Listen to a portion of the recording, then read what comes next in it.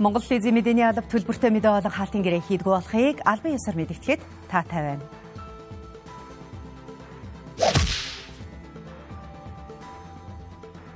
Арим төргийн үзэгчтэй оргил цаг мэдээллийн хөтөлбөр эхэлж байна. Өнөөдрийн хөтөлбөрөөр Монгол улсын ерөнхийлөгч хүрэлцэх уур амьсгалын өөрчлөлтийн эсрэг хэрэгжүүлж байгаа арга хэмжээнүүдэд танилцуулна. Өнөөдөр нийслэлийн дийлэнх нутаг дэвсгэрт агаарын бохирдол их түвшинд буюу 200-аас дээш үзүүлэлттэй гарчээ. Манай улсад 1992 онд анх дохын тохиолдол бүртгэгдснээс хойш нийт 367 тохиолдол илрээд байна. Эдгээр болон бусад мэдээллийн дэлгэрэнгүй хөрөх болно.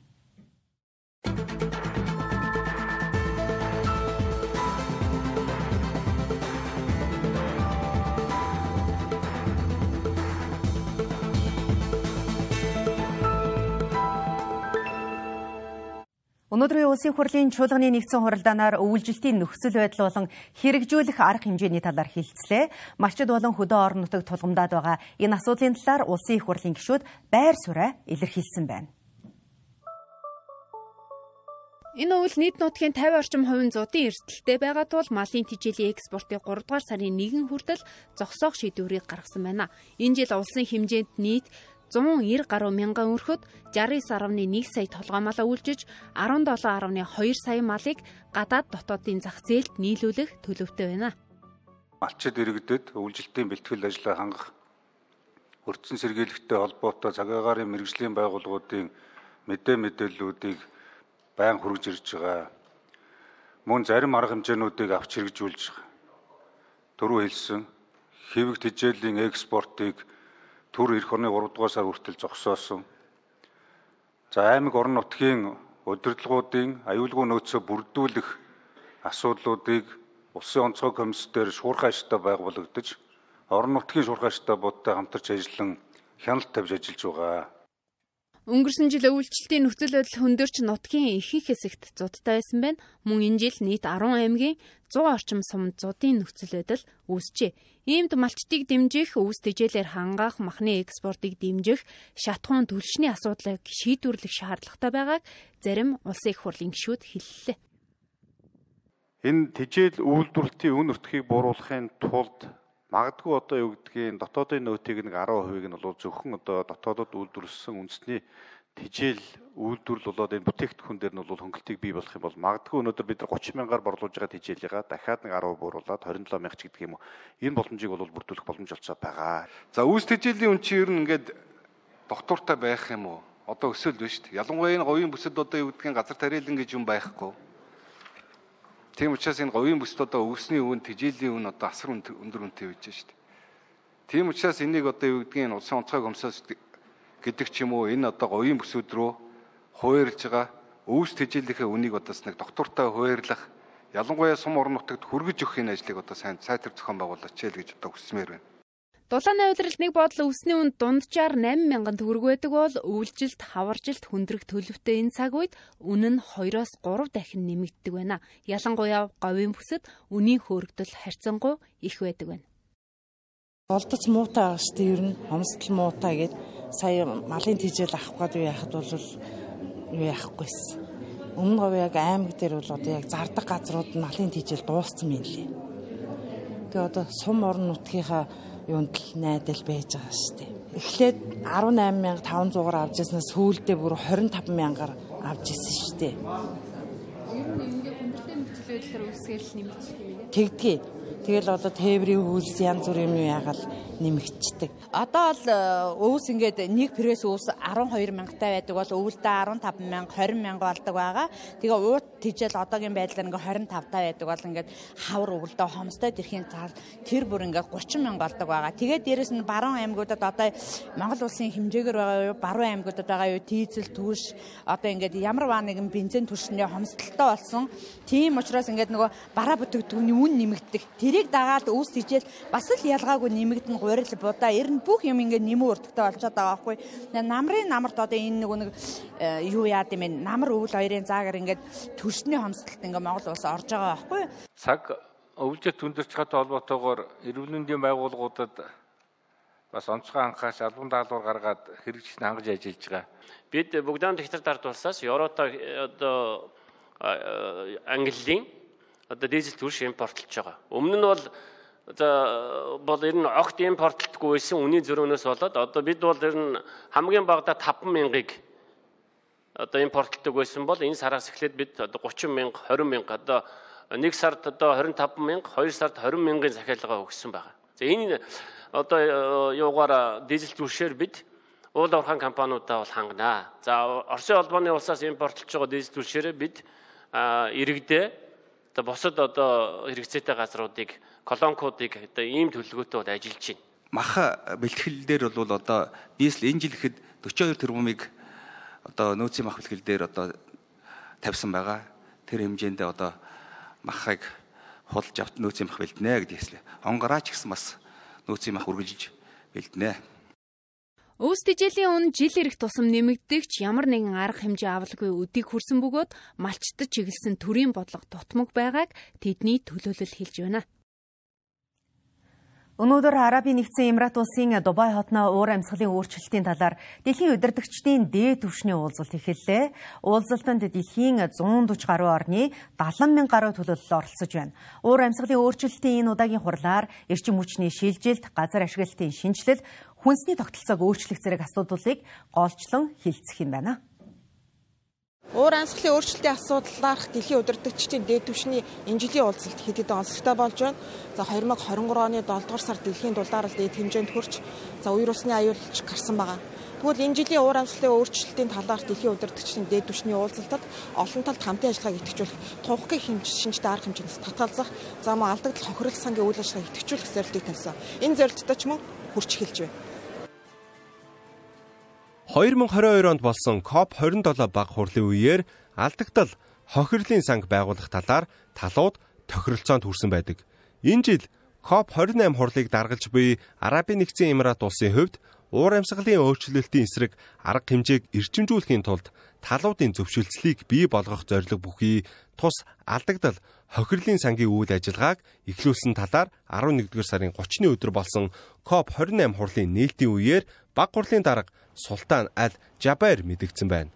Тус санд 11-р сарын 30-ны байдлаар нийт 420 сая Америк долларын хандив цугларсан бөгөөд Арабын нэгдсэн Эмират улс 100 сая Америк доллар, холбооны бүгд найрамдах Герман улс 100 сая Америк доллар, Их Британи 60 сая паунд, Европын холбоо 225 сая Америк доллар, Япон улс 10 сая Америк доллар тус хандивлсан байна. Өнөөдөр уур амьсгалын өөрчлөлтийн асуудлаарх дээд удирдагчдын дээд түвшний уулзалтанд Монгол улсын ерөнхийлөгч Ухнагийн хөрөлсөх оролцож үг хэлэх бөгөөд түүнийг Арабын нэгдсэн Эмират улсын ерөнхийлөгч эрхэм дээд шейх Мухаммед бин Заид Аль Нахян болон нэгдсэн үндэсний байгууллагын ерөнхий нарийн бичгийн дарга Антонио Гутиереш нар хүлээн авлаа. Хүний үйл ажиллагаанаас шалтгаалж дэлхийн гадарга орчмын агаарын дундаж температур 1.1 Цельсиемээр нэмэгдсэн нь урд өмнө нь байгаагүй өөрчлөлт болж байна. Уур амьсгалын өөрчлөлтийн асуудлаарх засгийн газар хоорондын зөвлөлийн үнэлгээний илтгэлд хүлэмжийн ялгарлыг бууруулах, агаар мандалтах, нүүрс төрөгчийн хийг багасгах, өөрчлөлтөнд дасан зохицох асуудлыг шийдвэрлэх нь илүү үр дүнтэй гэж дурдсан байдаг байна. Уур амьсгалын өөрчлөлтөөс шалтгаалж олон жилийн цэвдэг хайлах, ой мод их хэмжээгээр устдах зэрэг эрсдэлтэй. Өнгөрсөн жилүүдэд дэлхийн дулаарлыг 1.5 хэмд барих зорилтыг бүх улс орнууд зорилго болгон тавьсан. Харин манай улс 2030 он гэхэд сэргээгдэх эрчим хүчний хэрэглээг 30% хүргэх, 2050 онд хүлэмжийн ялгарлын шингээлтийн зөрүүг 1% болгох зорилт дэвшүүлсэн байдаг. Мөн COP28-д газар ашиглалтыг шинжлэх, хүнсний тогтолцоог өөрчлөх замаар агаарын бохирдлыг бууруулах асуудалд анхаарч байна. Энэ жил манай улс уур амьсгалын өөрчлөлт, тэр дундаа сүлжилттэй тэмцэх болон үндэсний хэмжээнд хэрэгжүүлж байгаа бодлогуудыг танилцуулна. Монгол улсын ерөнхийлөгч хөрөлсөх 3 дахь жилдээ дээд түвшний хуралд оролцож байна. Тэгвэл өнгөрсөн жил тус хуралд тэрбум мод санаачлагыг дэвшүүлж байсан байна. Энэхүү COP-ын үед яригдах шинээр орж иж байгаа сэдвүүдийн нэг хүрээнд бол хүнсний тогтолцооны асуудал орж иж байгаа. За мөн уур амьсгалын өөрчлөлт, эрүүл мэндийн асуудал орж иж байгаа. За мөн түүнээс гадна уур амьсгалын өөрчлөлтөд түүний эсрэг нөлөөлөг бууруулах үйл ажиллагаанд бас хүүхдийн оролцоог хангах асуудал бол бас шинэ сэдв болон орж иж байгаа холбоо ажлууд орж ирж байгаа. За үүнтэй уялдуулаад арабын одоо хүлээн энэхүү COP буюу талуудын 28 дугаар хурлыг хүлээн авахч орны зүгээс санаачлан хэрэгжүүлэхээр ярьсан одоо 3 тургуулгын баримтчдууд бол юуны дөрөнд Монгол улс маань бол нэгтгэхээ илэрхийлсэн байгаа.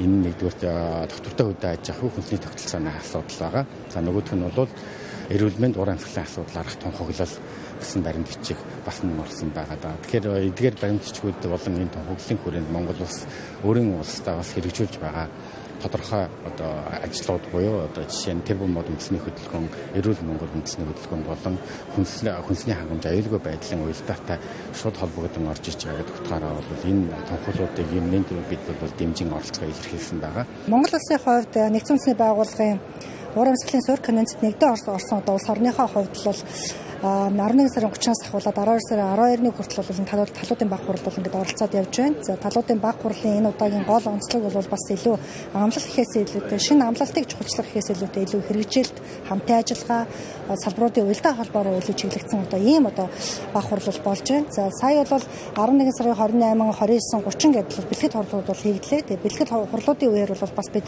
өмнө нь одоо энэ конвенцийн хүрээнд одоо амлсан одоо үндсэн одоо дэлхийн дулаарлыг бол 1.5 градустай барих энэ одоо амлалтынхаа хүрээнд улс орнууд одоо ямар амлалтыг авч түүнийг яаж хэрэгжүүлсэн бэ гэдгээр илүү чиглэгдэж түүний одоо санаачлагууд түүний одоо хүрээнд хийгдэж байгаа ажлуудын бас уялдаа холбоо улс орнуудын одоо бас тодорхой хэмжээгээр хийж байгаа энэ үйл ажиллагаанууд төр би энд одоо үнэлгээ дүгнэлт өгөх, за хамтын ажиллагаагаа илүү өрчимжүүлэх энэ чиглэлээр бол хандлаа. За өмнө нь бол одоо Киотогийн протокол, за цэвэр хөгжлийн механизмаас ахуулаад ингээд явж ирсэн энэ механизмууд бол бас илүү одоо юу гэдэг одоо юу гэдэг оролцоог бол хангаагүй байна. Илүү одоо юу гэдгийг тодорхой улс орнуудыг л илүү дэмжсэн байдалтай бол энэ хэрэгжсэн байна. Тийм учраас одоо бол бид нар илүү дэгш оролцоог бүгдсэн ч одоо хөгжиж байгаа ч аль ч улс орнуудын хүрээнд бид нар бол Парисын хэлцээрийг одоо нэгмөр хэрэгжүүлэх энэ одоо асуудлаар бол илүү одоо анхаарал хандуулах шаардлагатай байна гэдэг энэ зүйлийг бол илүү тодтогдох байна. Орон нутгийн цагаар 16 цагийн орчимд Монгол улсын ерөнхийлөгч хүрэлцэх дээд түвшний уулзалтанд үг хэлж өөрийн улсад хэрэгжүүлж байгаа арга хэмжээг танилцуулах юм байна. Харин маргааш дээд түвшний уулзалтын хаалтын ажиллагаанд оролцох нэ. Үргэлжлүүлэн үзэгч та зарим үйл явдлын товч мэдээллийг хүлээн авч үзнэ үү? Нийтээр тэмдэглэх баярын болон тэмдэглэлт өдрүүдийн тухай хуульд нийтээр тэмдэглэх баярын өдөр улс орны хэмжээнд бүх нийтээр амарч баяр болгон тэмдэглэнэ гэж заасан байдаг.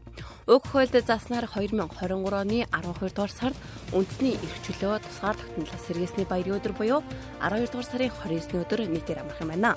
29-ны өдөр басан гараг тохиож буй бөгөөд 12 дугаар сард 29, 30, 31 мөн 2024 оны 1-р сарын 1-нд бүх нийтээр үргэлжлүүлэн 4 хоног амарч 2024 оны 1-р сарын 2-ны мягмар гарагт шинэ оны эхний ажлын өдөр болох юм байна. Монгол улсын Google төрөлжлөл ёслолын арга хэмжээ өнөөдөр боллоо. Уулзалтын үр дүнд Google for Education бүтээгдэхүүн үйлчилгээг боловсролын салбарт нийлүүлэхээр болсон байна.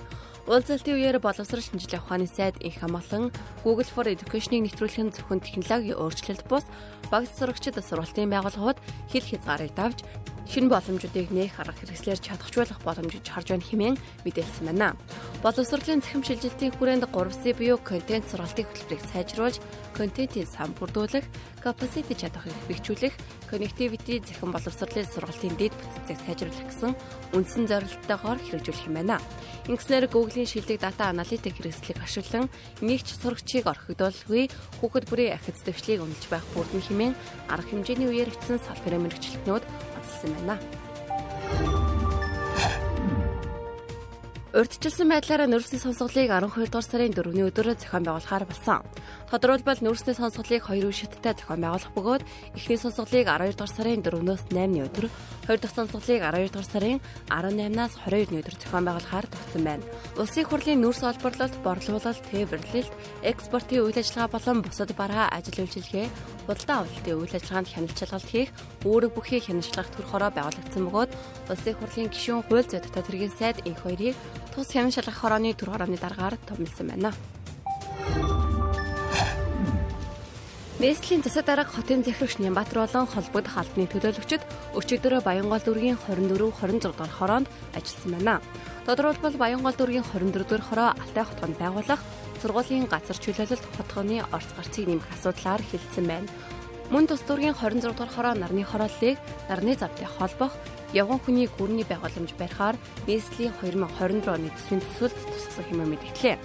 105 м урттай төсгүүрийг ашиглалтад оруулснаар 5200-ийн 20,000 орчим иргэн хотын төв рүү явгнаар зорчих автомашин ашиглахгүй байх боломж бүрдэх юм байна.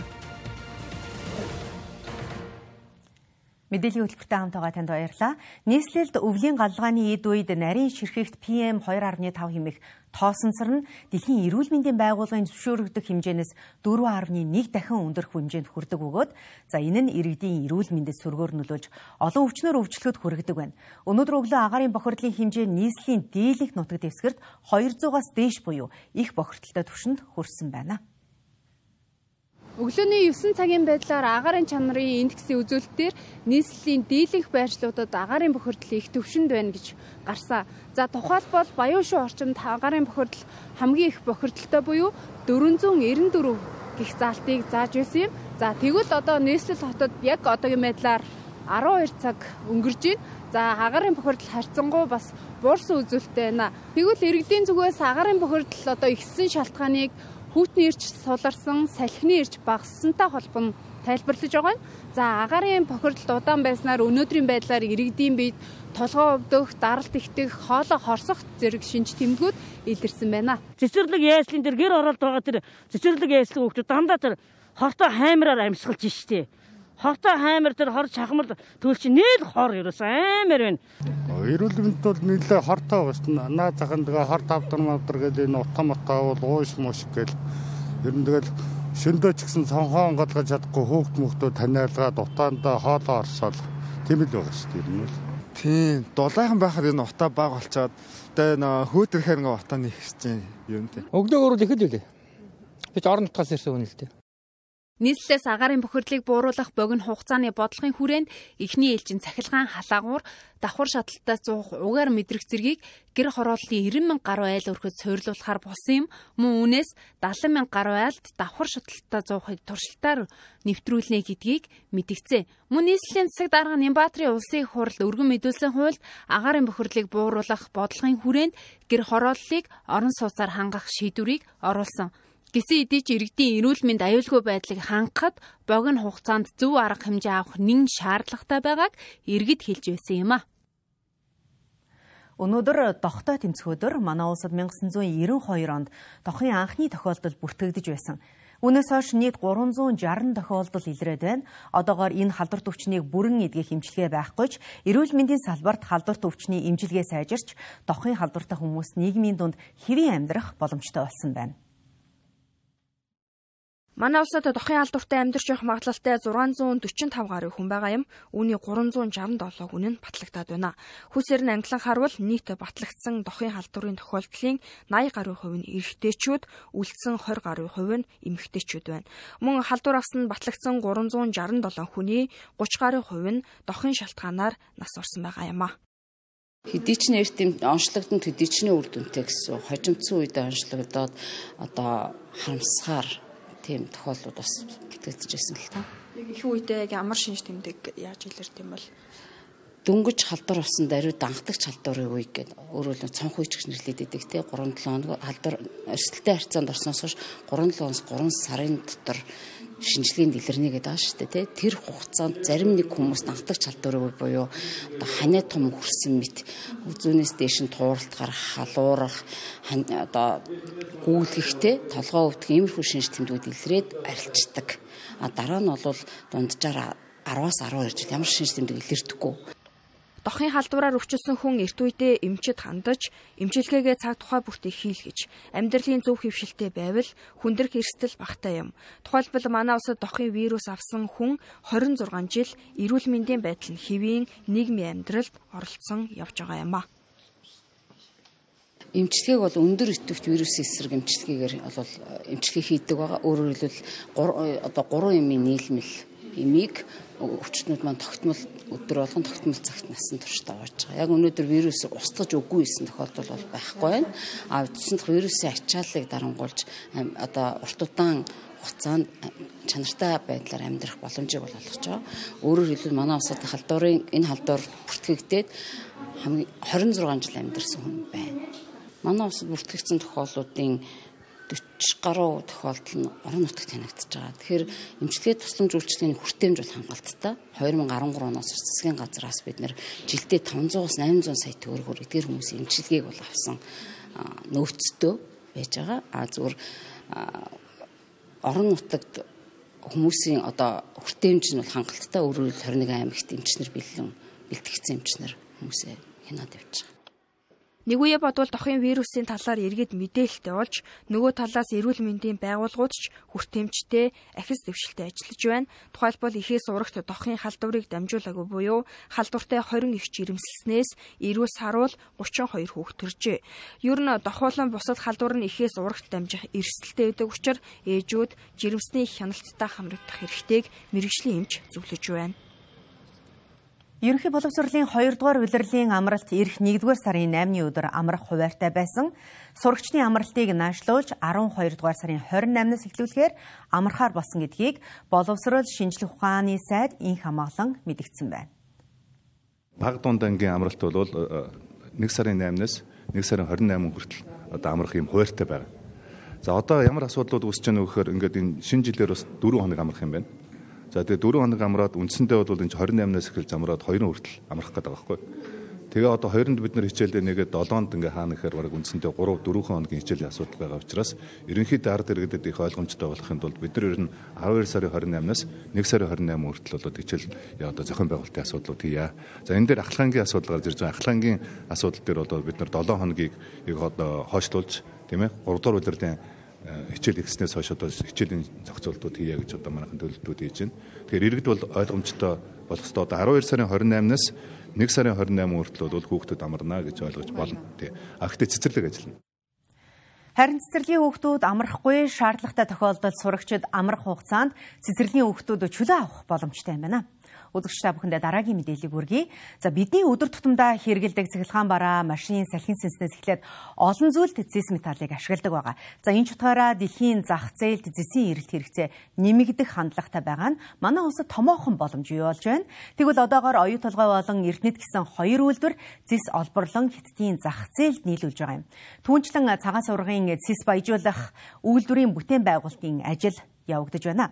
Эдгээр үйлдвэрийн нөөц боломжийг зөв менежментээр зохицуулан зис баяжуулах зарлыг багасгах боломжтой гэж судлаачид дүгнэж байгаа юм. Энэ талаарх мэдээллийг үзэгч та бүхэндээ дэлгэрэнгүй дэлгэцэнд харуулхад за зисийн нөөцөөр манай улс бол дэлхийд 7 дугаар байрт эренбэлэгддэг байна. Харин зис олборлолтын хэмжээгээр 13-т орж байгаа юм а. За дэлхийн зэсийн баяжмлын импортоор Чили улс тэргүүлдэг. Тэгвэл оюу толгойн далд уурхайн цаашаа доктортой үйл ажиллагаа явуулвал дэлхийд тэргүүлэгч Чили улсын зэсийн үйлдвэрийн олборлолттой адил хүчин чадалтай болох боломжтой юм а. За оюу толгой компанийн хувьд дэлхийн зэсийн тэргүүлэх үйлдвэртэй 15 үйлдвэртэйгээ харьцуулахад тоног төхөөрөмжийн хүчин чадал харьцангуй сайн байгаа юм. Харин 1 тонн зэсийг баяжуулах өртөг зарлын хувьд 20-30% өндөр байна. За харин Монгол улсад нийт 46 зэсийн орд 1200 орчим илрэл байгаа. За эдгээр ордууд болон илэрлүүдэд нийтдээ 93 орчим сая тонн зэсийн нөөц баялаг байгаа нь тогтоогдсон байна. Зис баяжуулах өртөг зардлын хувьд бусад улсын үйлдвэрүүдтэй харьцуулахад өндөр байгаа юм а. Мөн тоног төхөөрөмжийн хүчин чадал сайн байгаа ч бүрэн ашиглахгүй байгааг судлаачид хэлж байна. Эдгээр асуудалд анхаарвал цаашид зис хайгуул олборлолт боловсруулалтын ашигт ажиллагааг нэмэгдүүлэх боломжтойг харуулж байна. Зэсийн үн бол одоогийн байгаа төлбөр бол цаашдаа бол үн өсөх магадaltaй. Тодорхой хэмжээнд бол зэс экспортлогч орны хувьд бол боломжийн үнэтэй байна гэсэн юм судалгааны хандлага бол харагдаж байгаа. Бид нар гагцхүү цаашдаа үйлдвэрлэлийнхаа технологи гүшүү улам боловсронгойлох ёстой. Нэг бүтээгдэхүүний өртөг зардлыг аль болохоор багасгах хэрэгтэй. Ингэж бид нар үр ашигтай үйлдвэрлэлийнхаа үр ашгийг улам цаашаа нэмэгдүүлэх юм боломж байгаа. Оюу толгой компани 66%-ийг Рио Тинто, харин үлдсэн 34%-ийг засгийн газар эзэмшдэг. Үүнтэй холбоотойгоор хувьцаа эзэмшил болон хөрөнгө оруулалтын орчинг сайжруулах хэрэгтэй байгаа юм а. Илүү зардал, бага зардлаар ажиллах ёстой. Энэ дээр нэг үзүүлэлт дэлхийн төвшнөөс их доогор байгаа. Энэ гол үзүүлэлт нь бол оюу толгойн баяжуулах үйлдвэрийн металл авалт, цэс авалт гэсэн үг л дээ. сүүлийн 10 жилийн дундч 82%. Тэгэхэд энтэй ижил төвшөнд байгаа одоо Чили, Индонезийн уурхай 89% байгаа байхгүй. Хамаагүй өндөр байгаа ч тийм. Тийм учраас металл авалт их бага байгаа. Тийм үү. Өөрөөр хэлбэл баяжуулах үйлдвэрийн тоног төхөөрөмж технологиг бүрэн дүүрэн ашиглаж чадахгүй байгаатай холбоотой. Зардал өндөр. Олон улсын уул уурхайн салбарын туршлагаас харахад Rio Tinto компани нь Африкт эзэмшдэг стратегийн алтны орд газрыг ашиглахдаа тухайн орны засгийн газартаа компани хувьцааны 15-аас 20%-ийг үн төлбөргүй өгсөн байдаг. Тэгвэл ашигт малтмалын тухай хуульд нэмэлт өөрчлөлт оруулахдаа орд газрыг ашиглахдаа тодорхой хувьцааг үн төлбөргүй эзэмших асуудлыг тусгах нь цаашид хөрөнгө оруулалтын гэрээг байгуулах шин жишг болно гэж үзэж байгаагаа судлаачид ийхүү танилцуулж байна. Төсвийн тухай болон түүний дагалдах хуулиар хөрөнгө оруулагчдыг татврын бодлогоор дэмжихээр боллоо. Өнгөрсөн хугацаанд манай улс гадны томоохон хөрөнгө оруулалтыг бараг татсангүй гэж салбарынхан шүүмжилдэг. Тэгвэл манай улсын хөрөнгийн зах зээлийн бодлого тааруу үүнээс шалтгаалж тэдний эрх ашиг зөрчигддөг бөгөөд хөрөнгө оруулалт хийх сонирхол байдгүй байна. Гадаадын урт хугацааны хөрөнгө оруулагчдыг эх орондоо татах нь манай улсын хувьд ач холбогдол бүхий бүтээн байгуулалт цаашлаад олон салбарт ихээхэн эерэг нөлөөтэй учраас ийхүү хуульд өөрчлөлт оруулж байгаа юм байна.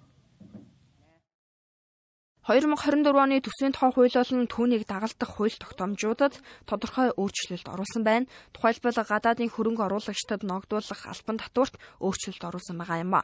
Мөн Монгол улсад байрладаг албан татвар төлөгч бонд хувьцаа борлуулсны орлогод ногдох орлогын албан татварыг 2024-өөс 2026 онд 90%-аар, 2027-оос 2029 онд 50%-аар тус хөнгөлөхөөр нэмэлт өөрчлөлтийг баталжээ.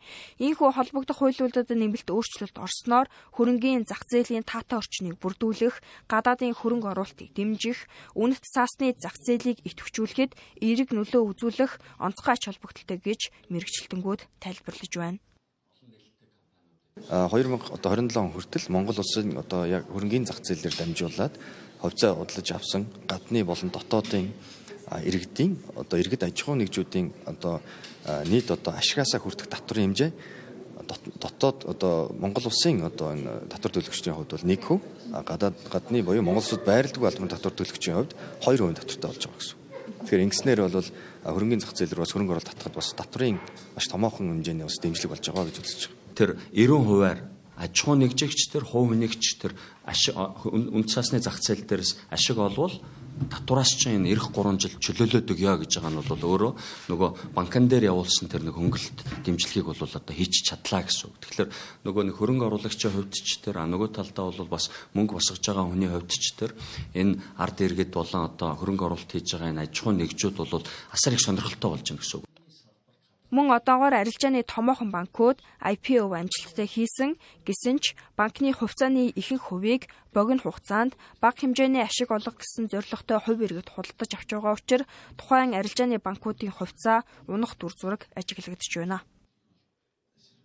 Ингээд иргэд ингээ хөрөнгөний зах зээл дээр их орхон сайн ч гэсэн чинь нөө богино хугацаатай бага дүнгээр богино хугацаанд хөрөнгө оруулаад байна уу?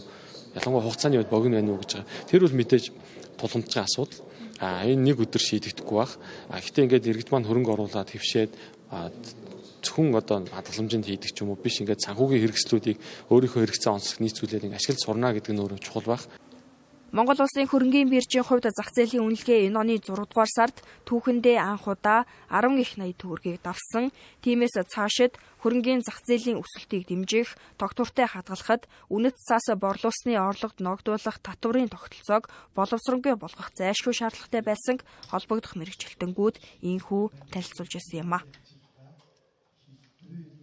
Өнгөрсөн 10 дугаар сард манай улсын нийслэл Улаанбаатар хот бүтээлч хотуудын сүлжээнд нэгдэж байгааг ЮНЕСКОгийн ерөнхий захирал хадагта Аудри Азулей мэдэгдэж байсан. Ингэснээр дэлхийн 350 хоттой харилцан эсхийн урлагийн бүтээгдэхүүн, үндэсний хувцас, үндэсний бүжгээ сурталчлан таниулах, цаашлаад соёлын бүтээлч үйлдвэрлэлийг эдийн засгийн эргэлтэнд оруулах боломж бүрдэж байгаамаа. Тэгвэл өнөөдөр нийслэлийн хангарт ордонд Улаанбаатар хот ЮНЕСКОгийн бүтээлч хотуудын сүлжээнд нэгдсэний батламж гардуулах ёслол болсон байна. Сүүлийн жилүүдэд дэлхийн олон улс орон хөгжлийн уламжлалт ойлголтоос салж илүү иргэдтэй ээлтэй тэдний оюун санаа, бүтээл сэтгэлгээг дэмжиж цаашлаад эдийн засгийн эргэлтэд оруулахад төлөвлөгөө гаргаж байна. Үүний нэг жишээ нь ЮНЕСКОгийн бүтээлч хотуудын сүлжээ. Тус сүлжээнд өнөөдрийн байдлаар дэлхийн 350 орн нэгдэж харилцан соёлын бүтээлч үйлдвэрлэлээ дэмждэг. Ингэснээр тухайн хотын иргэдийн бүтээлч үйл ажиллагааг дэмжих, идэвхжүүлэх, иргэдийн амьдралын чанарт нөлөөлөх, цаашлаад улсын эдийн засаг тогтвортой хөгжилд томоохон өгөөч гэж үздэг. Бүтээлч хотуудын сүлжээнд энэ жил шаардлага хангасан 55 хотыг шинээр исвэсний нэг нь Улаанбаатар хот болж өнөөдөр албан ёсоор батламжаа гарт авлаа. ЮНЕСКОд хүсэлт хэлгээх ийм он цаг нь тараад хагас жилийн хугацаанд ажлын хэсэг маань ажиллаа. Тэгээд олон эрдэмтэн судлаачид соёлын яам, гадаад харилцааны яам, нийслэлийн засаг даргын тамгын газрын нийслэлийн засаг даргын захирамжаар энэ ажлын хэсэг байгуулагдсан. Ингээд Улаанбаатар хотоо бүртгүүлэх энэ ажилд ингээд олон 10 хүний бүрэлдэхүүнтэй энэ ажлууд эхэлсэн. Хөтөлбөрийн зах зээлийн буюу жижиг дунд үйлдвэр үйлчлэгээний салбарын 70% нь Улаанбаатар хотод үйл ажиллагаагаа эрхэлж ажиллаж амьдардаг. Тэгээд энэ жижиг дунд бизнес эрхлэгчдийн ахаад 70 орчим хувь нь үндэсний хувьцас гар урлалын төрлөөр үйл ажиллагаагаа явуулдаг. Тэгэхээр 600 мянган 70% гэж 420 мянган энэ үйлдвэр жижиг дунд бизнес эрхлэгчдэд маань олон улсын зах зээл дээр үндэсний ялгарл ондоошлоо гаргах энэ боломж үе таалгал илүү их бодтойгоор нэмэгдэж байна гэсэн. Улаанбаатар хот бүтээлч хотуудын сүлжээнд эсгийн урлагийн бүтээгдэхүүн, үндэсний хувцас, үндэсний бүжгээр нэгдэ орчээ. Манай улсад яг энэ төрлийн соёлын бүтээлч үйлдвэрлэл эрхлэгчдийн 70 гаруй хувь нь нийслэлд үйл ажиллагаа явуулдаг бөгөөд тэдний зүгээс томоохон боломж бий болж байгааг хэлж байна. Жижиг дунд үйлдвэрлэгчид биднэрт тулгардаг маш том асуудал борлуулалтын асуудал байдаг. Тэгэхээр энэ дэлхийн бүтээлч хот буюу 80 орны 300 гаруй хотын сүлжээнд орж ийн гэдэг маань энэ жижиг дунд үйлдвэрлэлд эрхлэгчид маань дэлхийн зах зээл дээр гарч эдийн засгийнхаа үржихийг нэмэгдүүлэх манай Монголын ард түмний амьдралын чанар сайжрахад маш том хувь нэмрээ оруулна гэдэгт баяртай байна. Цаашдаа ч гэсэн бид нар энэ дэлхийн том хотуудтай нэгдсэн хамтарсан үйл ажиллагаа, соёлын солилцоо, харилцаанд орчлох, судлах ингээд хамтын ажиллагаа тогтооно гэдэг бол манай урлагийн хувьд болоод нийслэл хотын маань хувьд бол энэ баяртай мөч гэж бид нар ойлгож байна. Соёлын тухай хуульд төр хувийн хвшил аж ахуйн нэгж байгууллага иргэдэд зориулсан соёлын орчин орон зайг хөгжүүлэх зохицуултыг тусгасан. Түүнчлэн соёлын яамнаас зохион байгуулдаг соёлын бүтээлч сараян өнгөрсөн жил соёл урлагийн ажилтны өдрийг тохиолдуулан зохион байгуулсан соёлын орон зайг хамтдаа бүтэey арга хэмжээ нь ЮНЕСКОгийн бүтээлч хотуудын сүлжээнд нэгдэ ороход нэг алхам ойртуулсан гэж үзжээ. Тус сүлжээнд нэгдэ орсон хотууд уур амьсгалын өөрчлөлт, хүн амын хит төвлөрөл, тэгш бус байдлыг бууруулах, соёлын дэмжийг нэмэгдүүлж хүн төвтэй бүтээлч хотыг бий болгохын төлөө хамтран ажилладаг байна. Монголын та бүхэнд оргил цаг мэдээллийн хөтөлбөрөөр шууд хүргэлээ. Улс төрийн намын эслээс ангид хаалтын гэрээгүй, аж ахуйн нэгж байгууллагын захиалгагүй, төлбөргүй мэдээллийг хүлээн авч үзсэн үзэгчдэнд баярлалаа. Та бүхэн оройг сайхан өнгөрүүлээрэй. Баяртай үзэгчдээ.